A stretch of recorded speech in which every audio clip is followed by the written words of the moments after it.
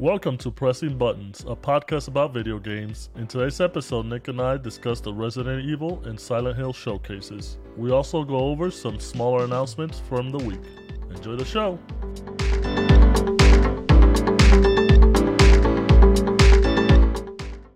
Hi guys, and welcome to Pressing Buttons. I'm Hugo. I'm Nick. And it's great to be here. Another week, another episode. And this time, it's 40. Numero 40. Wait, you didn't say great episode. Well, another great episode. There you go. Is it implied? I'm still workshopping. You said Okay. you said something good the other day, and I forgot what it was. I was going to use that. Yeah. Okay, I wish I remembered what it was. Yeah. You were useful at some point. Damn it, I don't remember what it was. I was going to use that as my intro, but I'm still workshopping it. I'll figure it out one day. Well, you know, Okay. it's a podcast. I wonder what the longer channel plot is going to be. Is it going to be you figuring out the intro or me getting my TV stand? I think it's me figuring out the intro. Those are the two longest running narrative arcs. Aren't you supposed to get it tomorrow, the 25th? Yeah, I get it tomorrow. Maybe not. Maybe. Yeah. I won't believe it until it's right there. Oh, well, you gotta put it up on Discord once you get it, so you know people can finally see what you've been waiting for 2-3 months for. 3 months, baby. Yeah. All right. No little housekeeping stuff for this week. Just a regular old episode. We're just gonna shoot straight through. We're gonna go right into some showcases.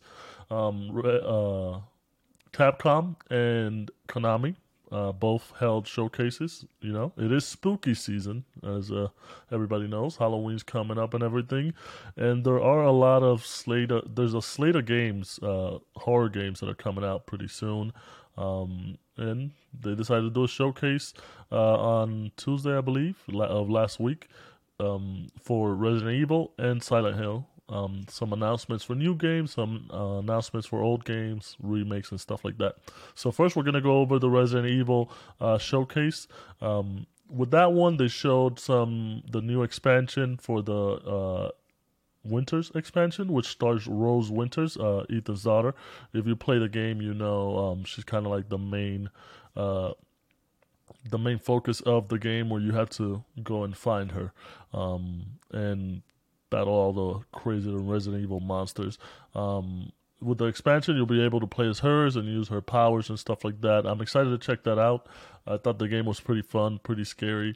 I think it's going to kind of be more action-packed than the regular horror mainline, so I'm excited to kind of see what that entails. They're also going to include a new third-person mode for the main campaign, which with prior Resident Evils, at least 1 through 6, it was always third person, and then with 7 and 8, they went into first person, which has honestly helped the series to make it more, I think, horrifying and scarier. Just having everything first person in your face, especially the chase sequences. They also have the Resident Evil Reverse, which is a multiplayer online shooter that they have. That comes out. There's early access available as of today, October 24th. So you'll be able to try that out if you bought the game as well. It looks fun. Something especially different than the normal Resident Evil, because it looks fast-paced, action-packed. There's a lot of guns and a lot of explosions and stuff like that. It's like your SEAL Team 6 against the zombies.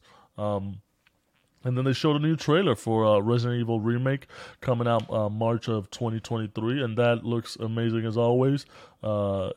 With the remakes that Capcom has been doing the last couple of years, with Resident Evil 2 Remake, Resident Evil 3 Remake, they always look great. I think this one is shaping up to look good as well. And from the looks of it and from what they were saying, it also seems like they're going to be doing different mechanics a little bit, or different paths that you could take. Just switch the game enough where it feels new, doesn't feel too old. What did you think of the showcase? I know you're not a big horror guy, but it looked good. Yeah, I'm interested in like the winners, or I guess like whatever they're doing with Resident Evil 8. I guess they're calling it like the gold Yeah, edition. the gold edition where you get Yeah. all the DLC and, Yeah, and yeah, yeah. the expansions. So I might. So I skipped Resident Evil 8 really for no. I just like never got around to it. I didn't make like a specific decision to not get it. So for me, this is awesome that I'm like I can just kind of play the game for the first time with like all the stuff on it. So I thought that looked good. I'm gonna check that out. And then Resident Evil 4 looks amazing. I think people were comparing that with another remake announcement that we'll talk about later through Konami, but this one is the one that looks really, really good. Resident Evil 4. And I was trying to, how many times, so you've actually beaten that game, right? Resident Evil 4? Yeah. How many times have you bought the game? Just twice. Originally Just twice? Okay. for the GameCube, and then when it got released on the PS3. PS3? Okay. Yeah, I was trying to think. I've bought it at least twice, and what's even more sad is I've never beaten the game. Wow, you never. So, I mean, I think it's the best. It's the best Resident Evil game for me. At least. I've gotten, and I've tried multiple. Like I don't even know how many times. Probably like 4 or 5 times throughout the years. I mean, because this game's like 20 years old, or like how old is it? Like 15 years old, or something. It's like something crazy, right? I guess whenever the GameCube GameCube times came was out, like 2008, 2000. Yeah, I have no idea. Somebody will check it. Yeah, where's our producer?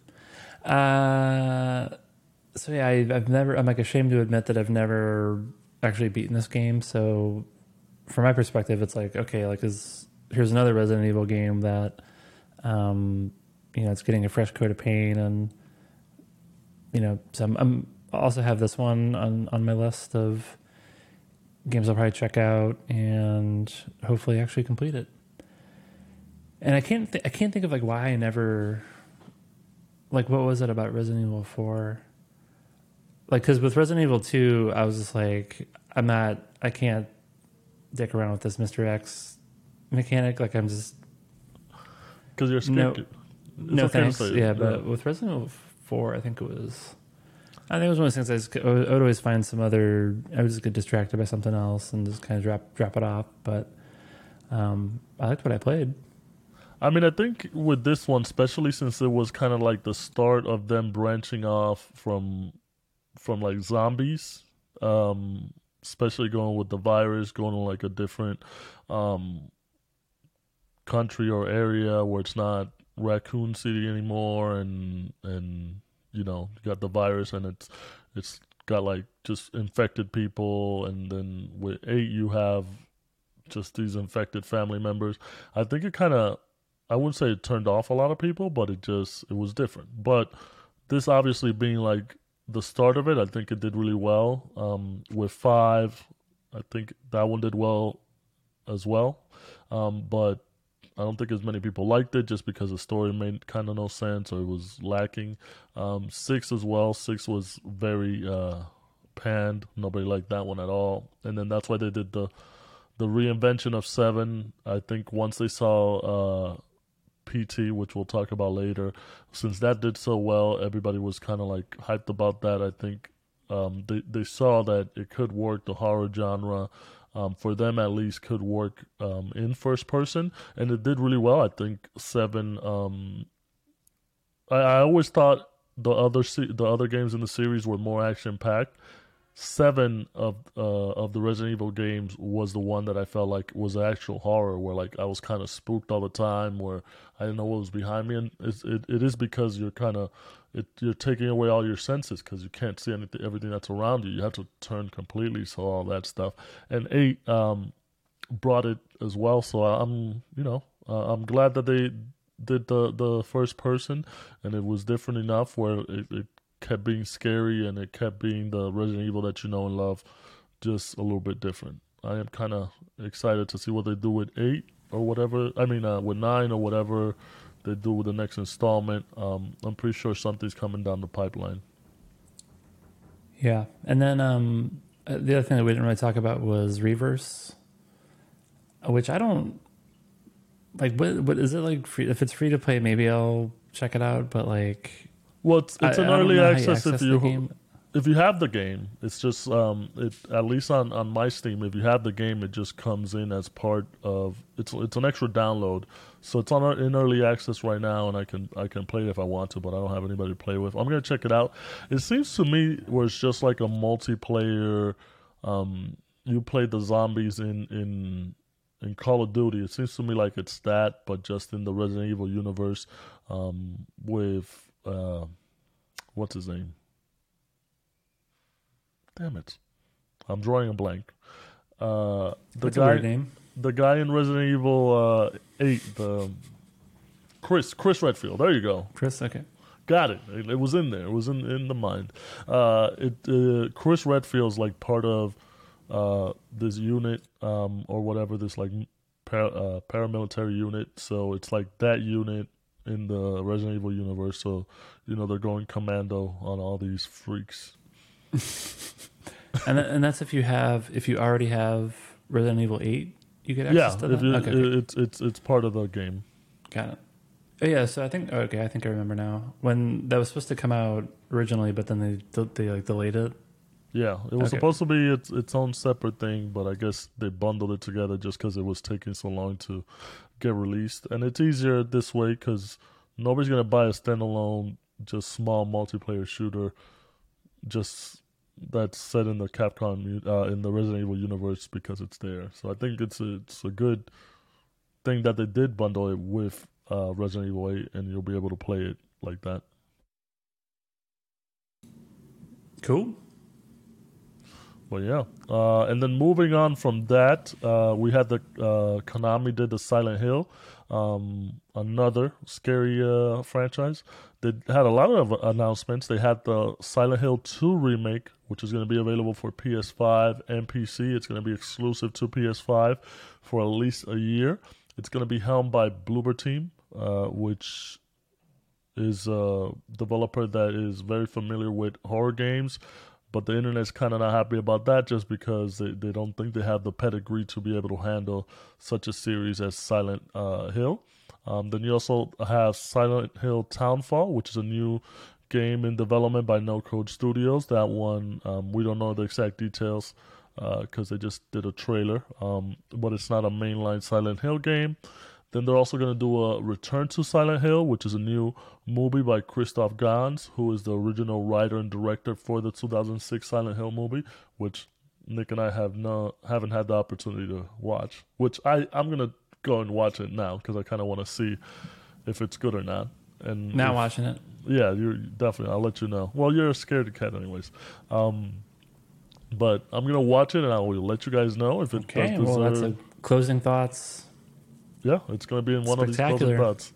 I'm going to watch it and let you guys know if it does deserve a sequel. Then you also had Silent Hill Ascension, which is a live, real-time interactive series similar to Until Dawn, and it's multiplayer capable. That one should be interesting. And then you have Silent Hill F, which is a new mainline game in the series. Now, I'm excited for this just because I never really played any of the Silent Hill games. I did play PT, like I said earlier, when it was available and when Konami was going to work with Hideo Kojima and make a new Silent Hill game. And they had the PT test, and that was really scary. A lot of people loved it, and it's still downloaded in somebody's PS4 somewhere.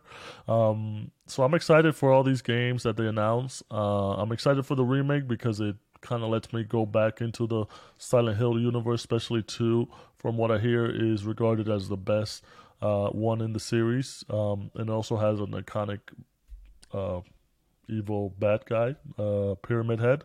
So I'm excited to see all the Silent Hill stuff and get into more spooky shit. What about you? More spooky shit? Yeah, I wasn't a big Silent Hill fan. Like, I think I maybe tried playing Silent Hill 2 at some point, but I definitely didn't play a ton of it. Oddly enough, my main exposure to this franchise has been through the music. So it's pretty famous. Well, I think he actually directed the games, but he also like did the music for the games. His name's Akira Yamaoka. So I think he's involved with Silent Hill 2, the remake project at least. So I think he's got some sort of role there. But Yeah, explain this to our listeners and our viewers, because when you told me that you were excited for the music, I was like, you listen to creepy horror music on your spare time, like in a corner? yeah, I mean there's like actual songs. Like the songs are great, you know. So I think if you go back to like the trailers for the game, it usually was like, you know, it's like a kind of like a song. It's kind of got like a rock vibe to it.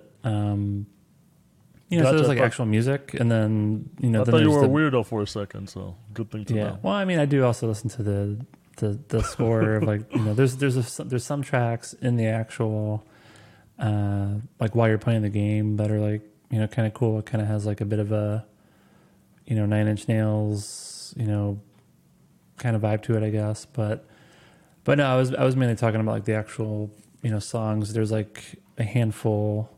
There's not like a ton of them, but, you know, each game would have like, you know, probably 2 or 3 like vocal tracks. It's kind of like a rock type song, as well as like some more like slow piano, you know, moody type tracks. But it's cool music. So you probably actually have heard some of the songs, but like maybe you just didn't quite make the connection. But yeah, I don't have the ear for music, for video game music like you do. I think you have an excellent video game music ear.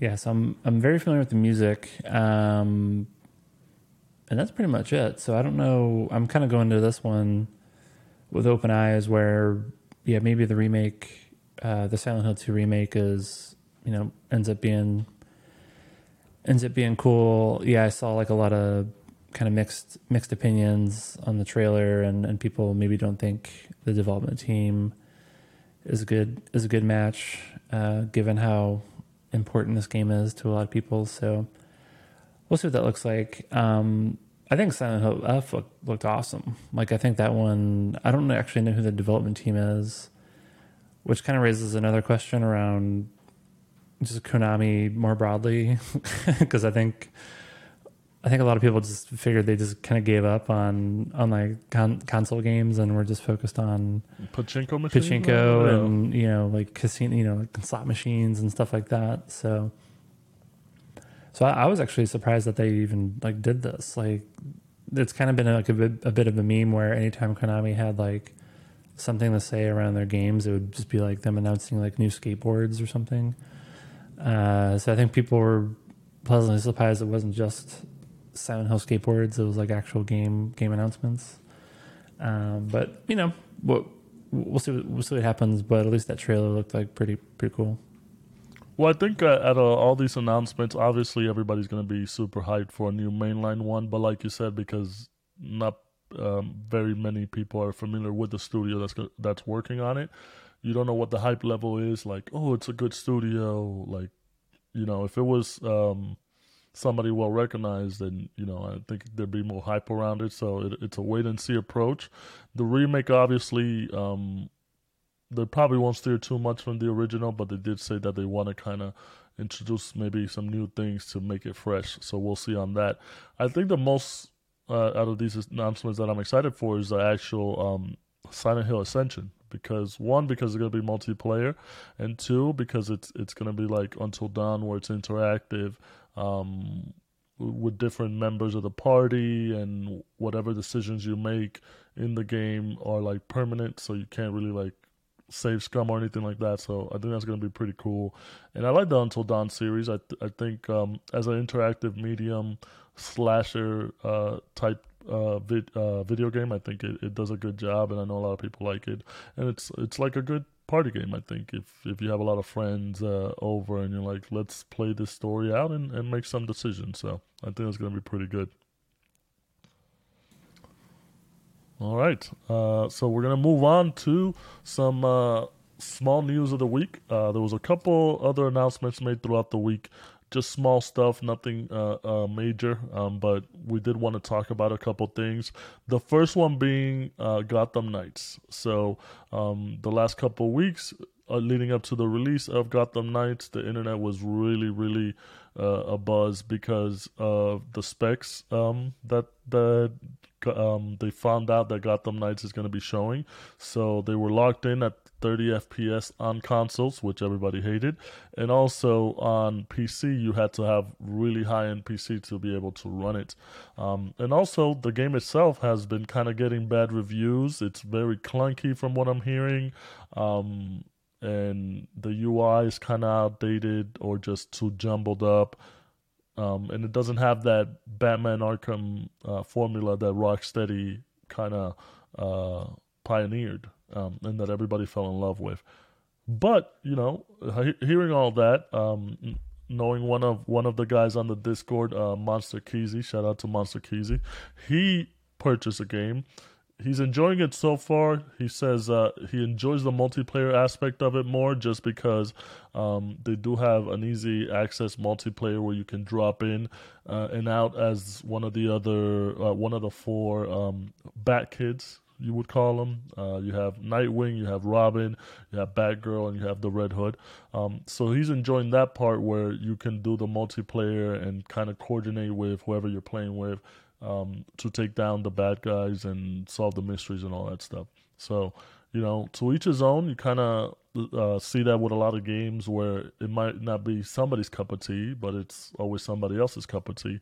I told him I'd wait till it goes down in price in like a month, and then maybe I'll purchase it, and then we can try it out. Game Pass. Yeah, or Game Pass.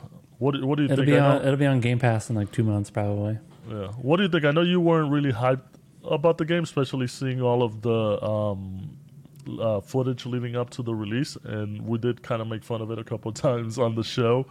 I think every opportunity there was to make fun of it, we probably made fun of it.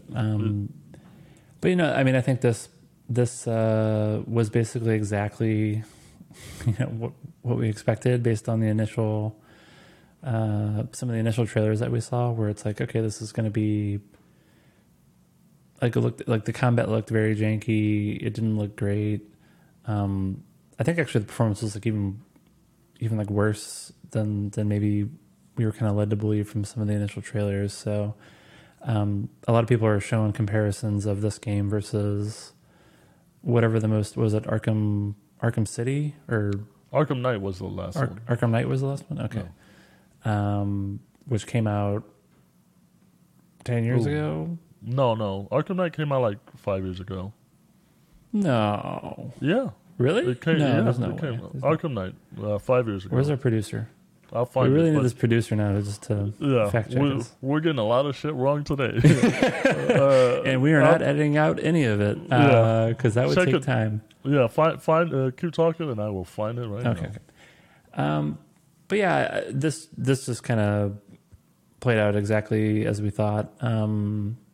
So yeah, I haven't learned anything new to suggest that I should try it unless it's on Game Pass and I can try it at no incremental cost. I think that is the multiplayer element. Like that's really the only thing that might get me interested in it. Is that's like that's a new feature for that series. So if everyone has the game, you don't have anything else to play. Maybe it's like a fun thing to mess around in. That's kind of how I'm thinking about it. All right. Here's some research right on the dot. June 23rd, 2015. So 7 years ago. So we split the difference. Okay. You said 5. I mean, you said 10. I said 5. So we split the difference. Okay. I do think it's just weird. I know the Arkham series very successful. I played all 3 of them. The only one I didn't beat was Knight, and I got towards the end on that, and then I forgot why I didn't beat it. But I think it's too much copycatting. I think because Rocksteady kind of perfected the formula, and everybody loved the series. I think they just, especially trying to copy all that and succeed with it, it's not working for everybody else, and that's why it's not doing so well. Especially because Rocksteady, like I said, perfected it, and they moved on to Suicide Squad. So it kind of sucks, but it's one of those where if I find it on the bargain bin, I will definitely jump on it. I'll buy it on CD Keys for like $5 or something. Yeah. Well, I think that's even the criticism where it's like I think people would have been fine if it was just an actual copycat. Like if it actually played like the gameplay and the combat was like actually like on par with prior games, and it like at least looked equal to, if not like just even marginally better than the game from 7 years ago. So I think that's why people are just like, what that, like, why is this such like a regression in the formula? So I think in my mind, if it was an actual copycat plus, it was more, multiplayer and had online and it's a new story or whatever, like I think people would have been pretty happy with that. Yeah, man. It's disappointing to see, but hopefully they fix it up or whatever. Or this is gonna go the way of Marvel's The Avengers, and nobody's gonna pay attention to it. Yeah. In my mind, I'm very excited about Suicide Squad. So I think a lot of people are just like, I'll just continue waiting until we get like a proper new title from Rocksteady. Yeah, with everything getting pushed to 2023, it's gonna be a good year. Yeah. All right, and then the next thing we want to talk about was Bayonetta. I don't know if you guys are familiar, but recently the voice actor for Bayonetta sent out a tweet saying that she was only offered $4,000 to do her voice lines for the whole game, which from what we know for voice acting, it's a very low paying. They get paid a low amount of money for their voice acting, even if the game sells massively. So it's kind of hard to be a voice actor. But there was some reporting from Bloomberg from Jason Schreier that Nintendo actually offered her $4,000 to $5,000 per voice session. And there was supposed to be 3 to 4 voice sessions. So in total, she would have gotten paid around $15,000. So there's been a bit of a dispute on the internet, a little bit more on her side, because obviously being a voice actor and voicing an iconic character, and the game goes on to sell so well, and you never really know how much they're getting paid or how much residuals they're getting paid off of that. And then there's people on the side of Nintendo that are like, well, she didn't tell the whole truth. So it is kind of weird to kind of dispute this, especially when you don't have all the details, because there was a lot of NDA signed.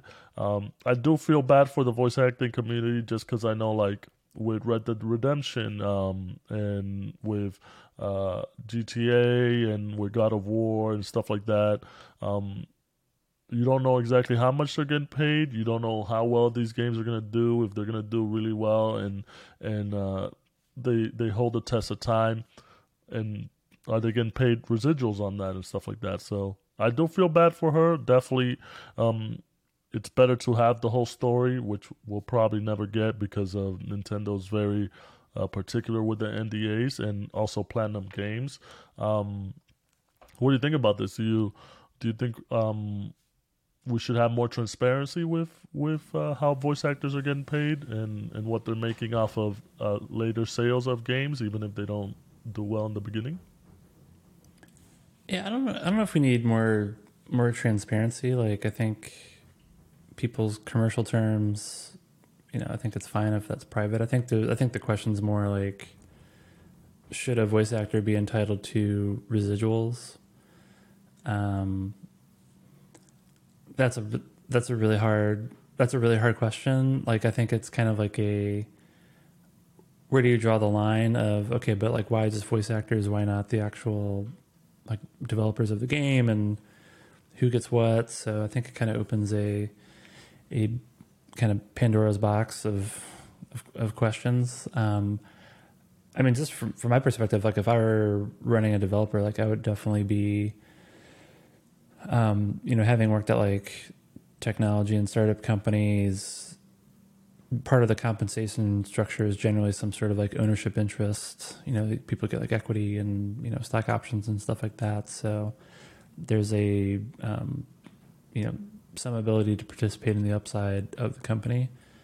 I would like to think there's a version of that. I don't think it needs to be like stock equity programs, because I just don't think that's the right incentive for like a game developer. But if the studio or the title ends up generating like a ton of profit, I would like to think there's a mechanism where everyone involved with the game is able to participate in the profits in some way. So it'd be like some sort of like profit sharing or, residuals thing. So that's my very like idealistic, so like that's what I think it should be, but like it's currently not. It's currently not that. And then how does the broader industry, move into that direction? I think that's like a really hard problem to solve. So yeah, like I get the frustration from the voice actor community. So that's like just one big challenge, right? Is how do voice actors get appropriately paid where they feel like they're not getting fairly compensated, and developers think everything's fine. And then the other issue was just like the fact that someone was seemingly like misrepresenting the situation in like social media. So it's like that's another can of worms. It's just like, yeah, if you don't come out with the what were truth you at the thinking? beginning. So it's almost kind of hypocritical, right? Where you're basically saying, I was as a creator was treated unfairly, so now I'm gonna like try to derail the success of this game, and by doing that, putting like all the other creators of that game, under pressure, like so to speak. So I kind of feel like that ended up not being a good look. Not being like, if you're gonna try to like reveal a situation, like you kind of have to do it in a transparent way, and not have Jason Schreier basically immediately undermine your whole thing with like within 2 days. So, yeah, especially because she directly said, "Don't buy the game." well, I listened. I watched the videos. I was like, oh my god! Like when she was basically like, "Do not like boycott this game." I was just like, okay, like I feel like that's taken it like too far. Like I think you could have still had, you could have driven a bigger conversation around this without telling people to like explicitly not buy the game. Yeah. And also it's like, it's just so silly. It's like whether it's $4,000 or just over $15,000, to me it's like, who cares? Like you can still say over $15,000. Yeah, she would have said over 15. I would be like, that's kind of low. I would have been like, yeah, that's everyone would super still be low. like, oh my god, that's so ridiculously low for like this iconic voice of this, friend. So it's like there's like a lot of weirdness going on with this one. So, so yeah, I don't know. It's a really shitty situation from a couple of different perspectives, and then I think we've been talking about Bayonetta, and I was already kind of like wait and see on this one, even though I loved the first two games. I think it's actually been getting pretty positive, like initial previews. So, but I think not to like validate the call to boycott the game, but like I think this whole situation, I'm just kind of like, yeah, I'm just gonna wait and see what happens, and if the game's good, great. If not, it's not like a big deal to me.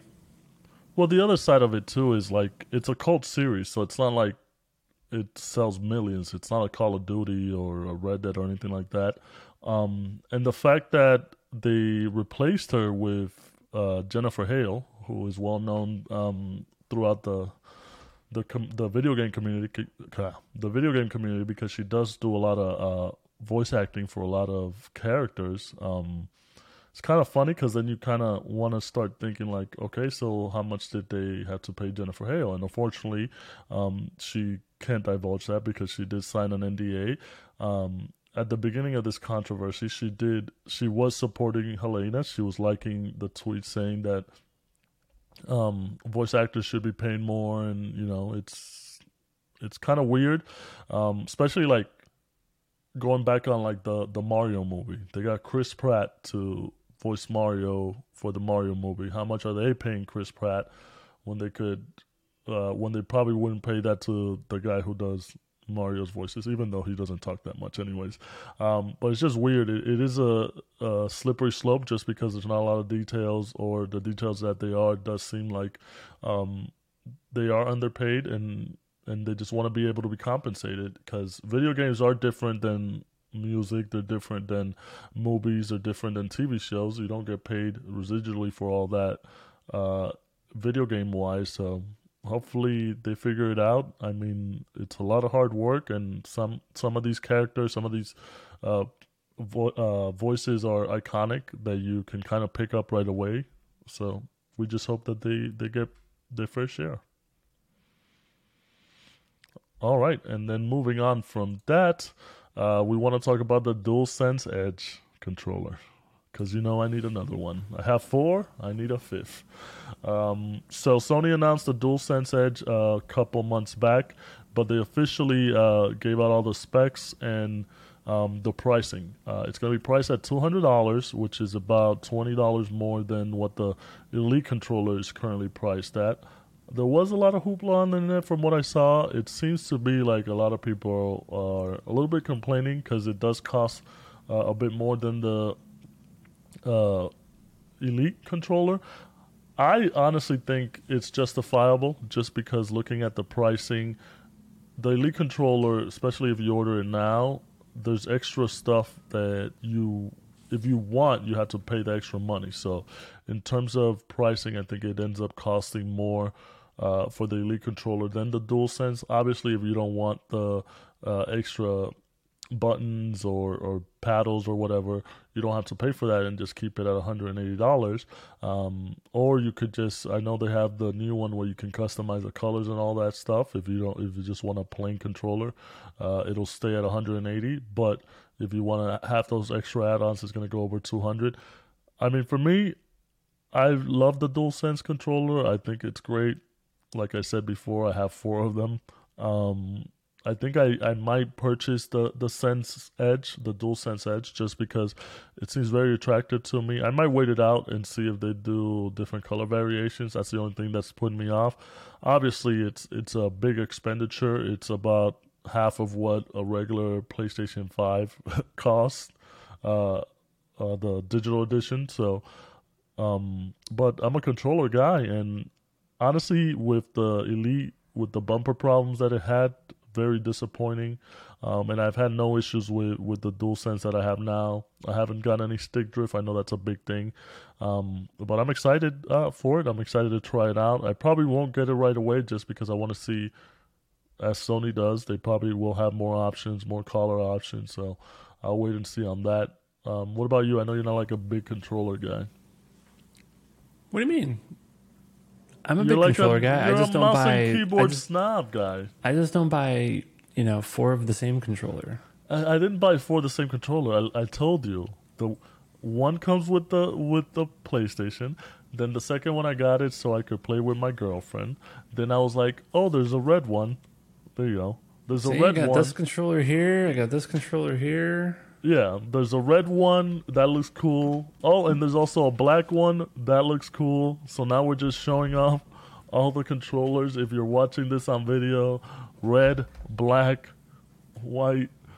I'm only one person, man. I need to clone myself. If I could clone myself, I can play with all these controllers. I love controllers, arcade sticks, mouse and keyboard, whatever it is. So any input device, I'm a fan of. Yeah, I think I'll probably wait and see on this one. Like $200 is pretty steep. Maybe it ends up like obviously being worth that much money, and I'll just have to wait for like impressions. But yeah, I'll probably, I'm not going to be in a big rush to pick this up. And the OCD in me can't allow there to be a white controller to match what I now have as a galactic purple PlayStation 5. So at a minimum, I have to wait. Like, I'm not buying 2 Pro controllers, right? So like I would need to wait for the purple DualSense Edge controller. So I think just for the colorway, I need to wait, and then during that time, you definitely know that's coming down the line. Yeah. Yeah, but like the more I looked at it, like when it was first announced, I think it's the like when it was first announced, I was like, oh, like even if it's just basically like for me, like it's the DualSense, but I can swap out the sticks with something that I like better for my thumbs And the back like pedals. But well, there's more stuff than that. But I'm just saying, like for me personally, like if it was literally just DualSense, but with thumbsticks that I like better, like I would buy that. But would I buy it for $200? Like I think that's probably a bit much. And so I just got to see how all the other features shake out. Yeah, I just never could like get into like to the back paddles. Like I had actually just replaced or like I removed them from my Elite controller. Like I just never use them, so it's not a big draw for me. I mean, like I said, I won't buy it right away, but I will definitely check it out. The Elite itself is a very heavy controller, and it hasn't endured the test of time. My bumper is fucked. I haven't used the controller itself in months, I would say, just because like my bumper shot. I use the bumper for everything. I play a lot of first-person shooters, and that kind of bothered me. Whereas none of these PlayStation DualSense controllers have given me any issue.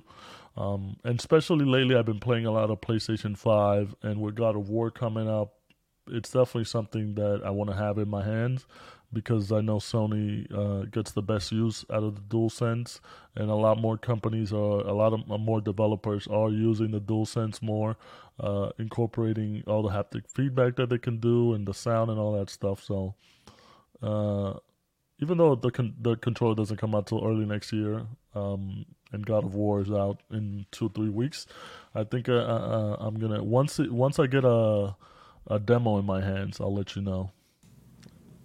New purchases. Thank you. Or we just like wasting money on things that we'll never use. Yeah, we definitely do that. Yeah. Where's that crank thing? I don't want to talk about it. You're talking about the Playdate. Yeah.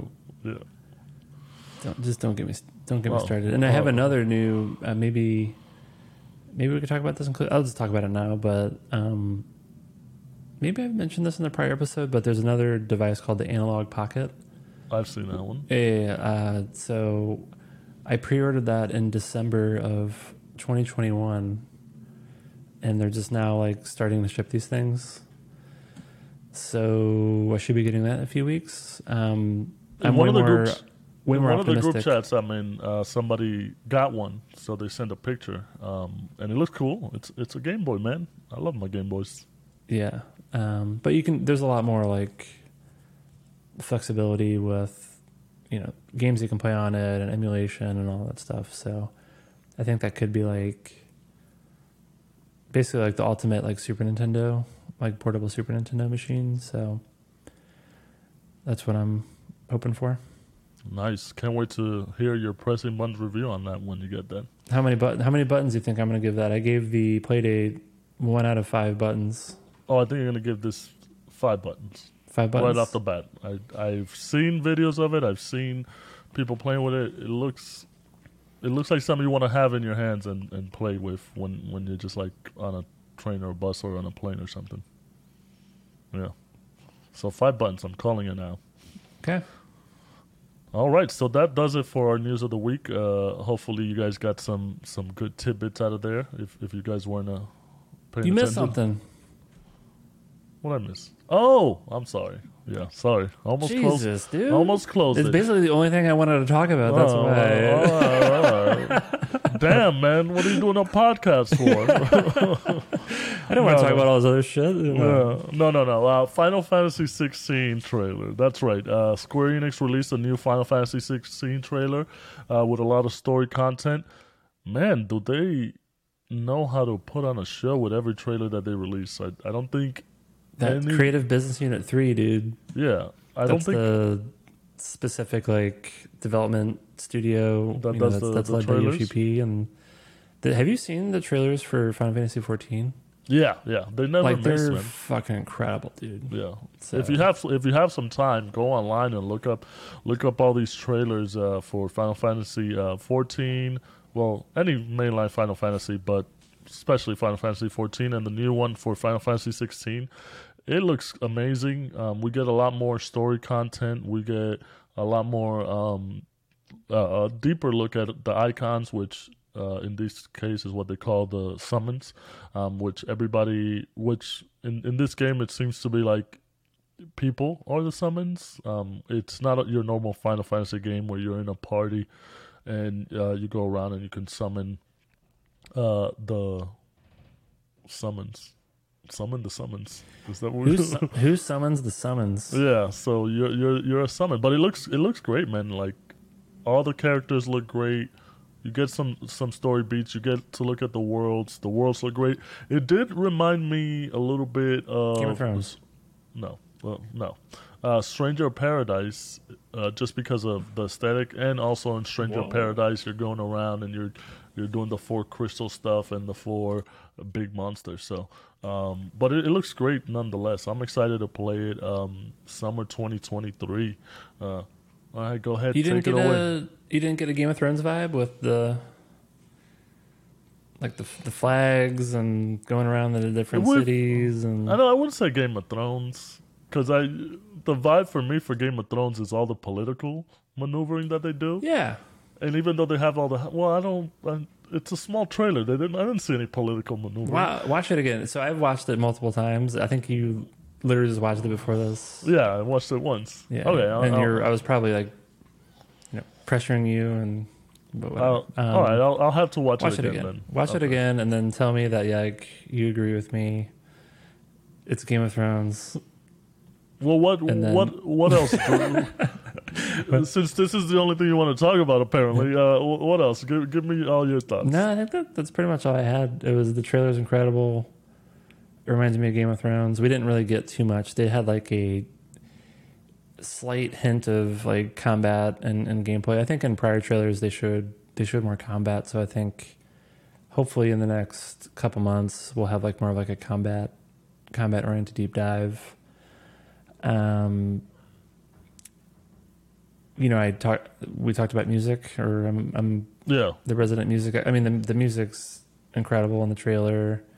It's the same guy, Soken, he does the music for Final Fantasy 14. So, he's a fan favorite. Like anyone who plays Final Fantasy 14 loves this guy. So I think people had a lot of high expectations with his music for Final Fantasy 16. So based on this trailer, he's delivering. It was very gory. And it looks hype. It looks hype. It just looks hype, dude. It's probably. I think it's got to be. I think it probably already was like my number one most anticipated big game, but like this trailer. Well, I don't know. I don't know, man. 2023 is going to be a stacked year. Zelda. What else is there? Zelda, Suicide Squad, Final Fantasy, what's the remake? What's part 2 called? Rebirth. Wait, that's next year? Yeah. Winter next year? We'll see about that. Do you not remember what we talked about in this podcast? I know we talked about it. I think I just don't believe it. No, I believe it just because they're on track. They're releasing the Crisis Core remake at the end of this year, so like 2 months, and they got 16 in the summer, and then Rebirth winter. So it's a full year of good Final Fantasy games. It was very gory, the trailer, which I haven't seen in many Final Fantasy trailers. Surprise! Somebody gets their head chopped off. Yeah, yeah. I think which maybe isn't so surprising because again, it's the same guy that's doing everything for Final Fantasy 14. So it has very much like the Matsuno flavor of Final Fantasy. So that's like Final Fantasy 12. And they did say Final Fantasy Tactics. Like it's like very much consistent with that style, which I love. So and it looked great. And they did say they are kind of going for a more mature take on the series. So I'm excited to see how that turns out. Not that All the other Final Fantasy games weren't mature, but this does seem to be like you said, it does seem to be Game of Thrones is what they're going for. We'll see when the game comes out. I think it is one of our most anticipated for 2023. Yeah, and I think with God of War and those two Final Fantasy games, I'll be getting a lot of PlayStation 5 time. Yeah, man. I'm already in it. Which I really haven't played at all. Well, it's because you don't have a TV stand. You know how that works. Don't get me started, dude. Well, all right. So that does it for the news officially. So we're gonna move on to some closing thoughts. I'm gonna start it off.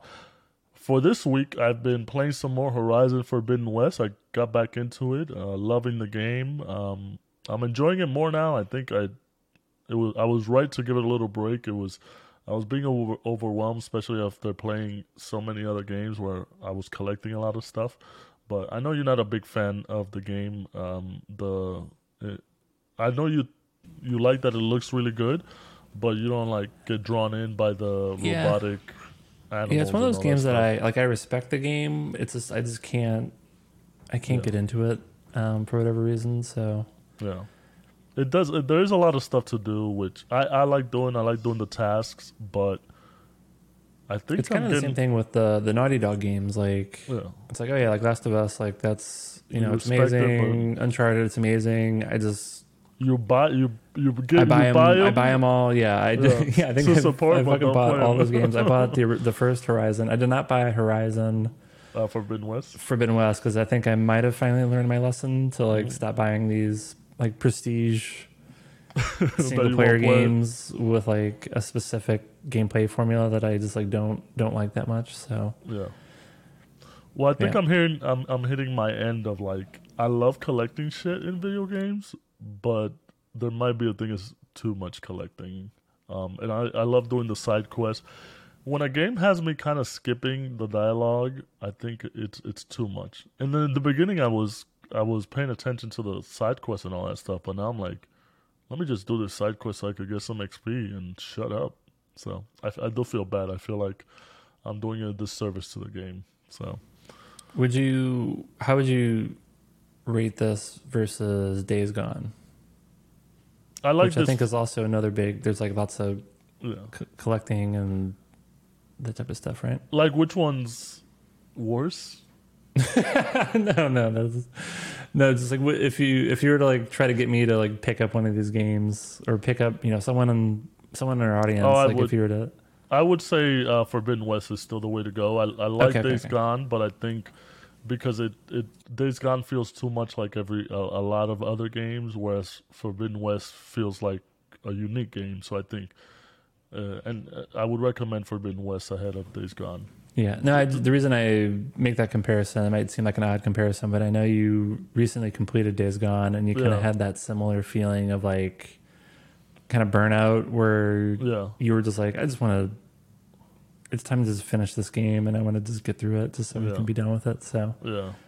Well, with Days Gone, it was always it picked up a lot of the good parts of other games, so it was good, but not good enough where it's this will stick with me. So Forbidden West is the way to go. I'll let you guys know when I finish it. In terms of TV stuff, I've been watching House of the Dragon. Since we're recording this on Monday, I was able to watch the last episode 10, that released last night. No spoilers here, but definitely a worthy successor to Game of Thrones. I think they do a great job. There's a lot of time skips for the season. I think the first 6 episodes, there's 4 or 5 time skips, so that takes a little bit getting used to. But they've settled in with the actors that they're gonna go with going forward with the seasons, and I think what sets it apart from Rings of Power finishing the week before is just that Game of Thrones, House of the Dragon is very fantastical. But it's not too much. Whereas in Rings of Power, you have the orcs and the dwarves and the hobbits and the elves and all that stuff.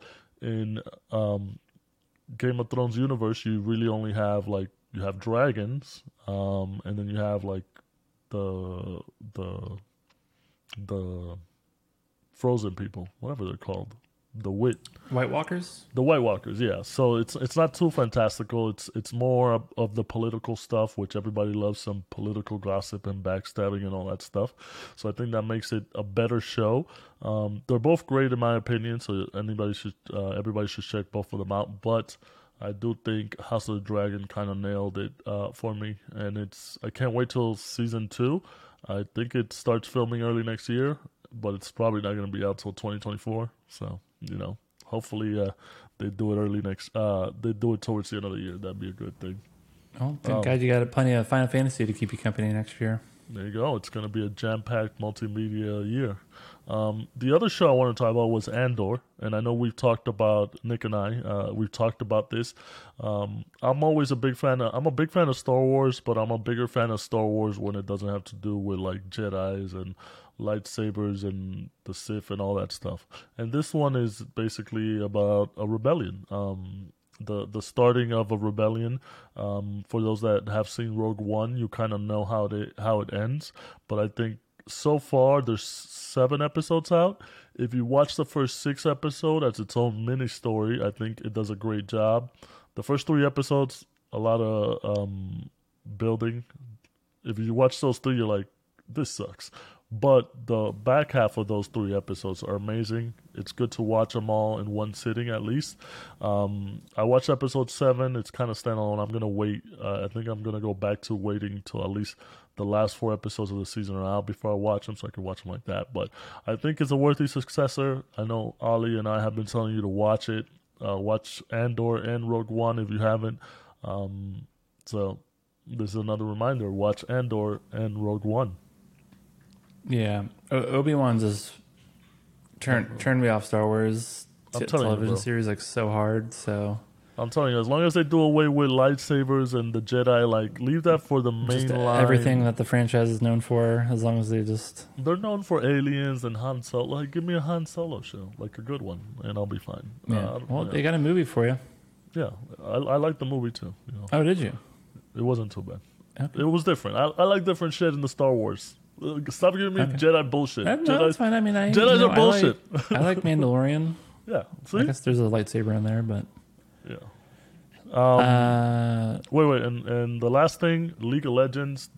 Playoffs have been amazing. I know you tried to watch some of it, and you did not understand what was going on. I tried so hard to I wanted to participate in this hype engine, and I'm just like, what the hell is going on? So I just can't do it. It's just like sports. Like I watch a lot of sports, and I enjoy them more because I understand everything that's going on, the rules and all that stuff.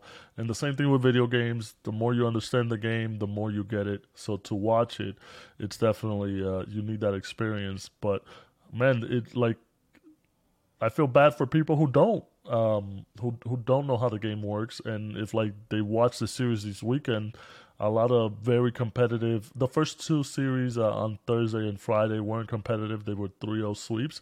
But the last 2 series on Saturday and Sunday, best of 5 on the Saturday one, they came back from 2-0 to tie it up 2-2. It was Damwon Kia versus Genji, 2 Korean teams. And then Genji won, ended up winning. They were up 2-0. Damwon Kia came back 2-2, didn't close it out. So that was amazing. And then yesterday it was a Chinese team, EDG, who were the world champions for last year, versus another Korean team, DRX. And DRX actually was down 0-2, and then they came back and won 3-2. So that was amazing. And then the history of the players, the one of the guys on DRX used to play for EDG, and he had players he played. So it's just a lot of good storylines. A lot of people are saying this has been the best worlds that they've done. Well, the best world just for the meta and the players and the storylines. It's amazing. So that I know everything that's going on. I'm hyped, and hopefully some people watch it and see what's going on. The semifinals are in Atlanta next weekend. 4 teams left, and then the finals are the weekend after that in San Francisco. So, man, I'm gonna miss some league viewing. Then I gotta wait till next year when the season starts again. All right, enough cool. of me. give me some of your stuff. Believe it or not, I have a TV show update. Oh, you watched something. Against all odds, yeah. So I think we mentioned earlier, like my TV unit arrives tomorrow, fingers crossed, and then what I've been so like those are like the shows that I want to watch by myself, like not with my wife. Of which the first one's going to be Edge Runners, which she absolutely will not want to watch, and then a few other series. But we do have like another setup where if like we both want to watch a show together, like we can do that, and then Welcome to Wrexham came out pretty recently, I think, in the last few weeks, something like that. It's the season finale, right? Yeah, I don't know. Maybe I've seen the whole thing, so I think maybe I was like pretty late into it, but I knew it was like getting a lot of positive press, and I like both Ryan Reynolds and Rob McElhenney, so I knew I was going to watch it at some point, and I was like, oh, like maybe there's a chance that my wife would be interested in this, even though she's not a big soccer person. I am a big soccer person, so I was definitely going to watch it. But I thought she might be interested in it because, again, it's Ryan Reynolds and Rob McElhenney. She likes both of them. She's a huge Mythic Quest fan. Oddly enough, again, she's also like not a gamer. Yeah, that's a weird one. Yeah, but she's like obsessed with that show, and Rob is in that show. So I was like, hey, let me just take a chance on this one. Maybe she'll be interested in it. And yeah, she ended up loving it. So I think we've basically just like marathon the whole thing in like 3 days.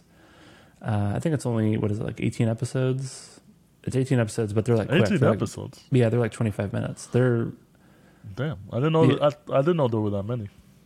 Yeah, but they're quick. They go quick. So we were able to watch like, however many per day. So yeah, that's great. Like, have you followed anything that's going on? Like, basically, it's this. Well, I know the origins. I don't know if I want to explain the whole thing, but yeah, like it's cool. Like, so I was definitely going to be into it. Even someone who's like not into soccer, can like definitely. It's very entertaining. It's a great story. I think they do a good job of, just trying to like explain the game and like the context around the situation that this club is in, and like what Ryan and Rob are trying to do with the team. So like I don't know, it's a really interesting show, even if you like don't really care about soccer. Well, I don't want to compare it, but it sounds like it's very Ted Lasso, where Ted Lasso is a show about soccer, but I think they played in total in 2 seasons. I think I've only seen like 5 minutes of soccer in the whole show, because it's about everybody else and the situation that's going on. So it seems something like that. I'm going to check it out. Everybody's been saying good stuff. You've been saying good stuff, so I'll probably check it out. It's a cool. So I won't like spoil anything, but like it's definitely a fun show, and I'm looking forward to to the next seasons. And I guess now there's like Wrexham fans like around the world that went from having like a fan base of however many thousands of people lived in Wrexham, Wales, to now like millions of people who are like interested in this club. So it's a pretty I think it's like a complete genius like marketing, and they kind of get into like that, like some of their like the marketing things that they do. It's cool. I think you're gonna see a lot more celebrities buying these smaller clubs now. I don't know, maybe I think there's something unique around these two. Well, I think they probably, not that they did it as a joke, but like, oh, we should buy a team, and they bought it, and it's like, oh, this is funny. Let's now do a TV show about it. I think it's very genuine, and they like to mess around. They're funny guys. So yeah. So probably my first TV show update in months, but that was a good one. And then. Actually didn't play because of that. I didn't really get a chance to play too many games. I think the only curveball was kind of randomly we decided to play Warzone for game night. So yeah, that was very funny. That was very funny interaction. You guys playing Warzone. Funny. Yeah, well, you were playing Horizon while we were playing Warzone. It's just very funny because you guys don't play no type of Call of Duty games.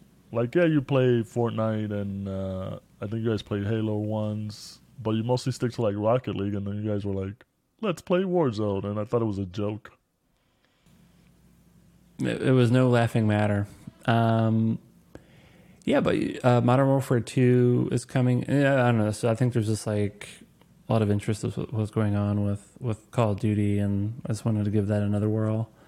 We had fun. I mean, we got our ass kicked pretty substantially, but it was a good time. Yeah, you guys were playing Plunder, right? So it wasn't too bad. Yeah, You kept respawning. It's yeah. fun. Yeah. I just need to figure out the loot. There's like so much stuff. Like I just don't even know like what to get and how to like get my loadout optimized and all that. So there's a lot of that stuff I got to figure out. But other than that, it was fun. So I kind of want to play it some more. You just gotta Google best loadouts for Plunder. I know. I was gonna watch some YouTube videos. Right? Like, here I go killing again. Here I go killing again. Wasn't there a Crumbopulous Michael skin in? I don't know if it was Warzone, was it, or was it? It was one of the Call of Duty games, right? Yeah, I think it was in Warzone. Was we'll it have Warzone? to check it. We'll have to. Producer, where are you? Yeah, like we usually know everything. Yeah. We've never needed a producer before until this episode. Damn it, man. Yeah, we're getting old. It was a busy week for us. That's why, like, we're late episode, a lot of stuff going on. Yeah, but we're loyal to our fans. Oh yeah, I guess I can. That was like it's because my parents were visiting this weekend, so that's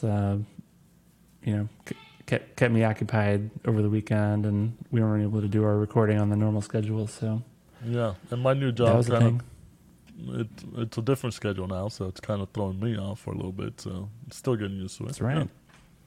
Against all odds, we have lives. We will publish. People. Yeah, but going off that, we do have a special Halloween episode coming up next weekend, or this weekend coming up. So, for all you guys, for all you Pressing Buttons fans, make sure you tune in. We have a special surprise for you guys. I'm excited for it. Nick is excited for it. He doesn't get excited for a lot of things, but I think he's excited for it too. I mean, the costume fits so good. Oh. I went from like not being excited to being like, yeah, this is good. All right, so you guys definitely want to tune in for the Halloween episode and see who we're going to be dressed up as. Yeah. But that does it for episode 40. Look at that. We are 40. This is 40. Episode 40 of Pressing Episode 40 of Pressing Buttons. I'm Hugo. Bye. I'm Nick. Later. Thanks for joining us on episode 40 of Pressing Buttons. The show is produced and edited by Nick and myself. Our awesome music is composed by Layla, and our show art is done by Deepaz Design. Don't forget to give us a rating and subscribe to the show wherever you get your podcasts. See you on the next episode.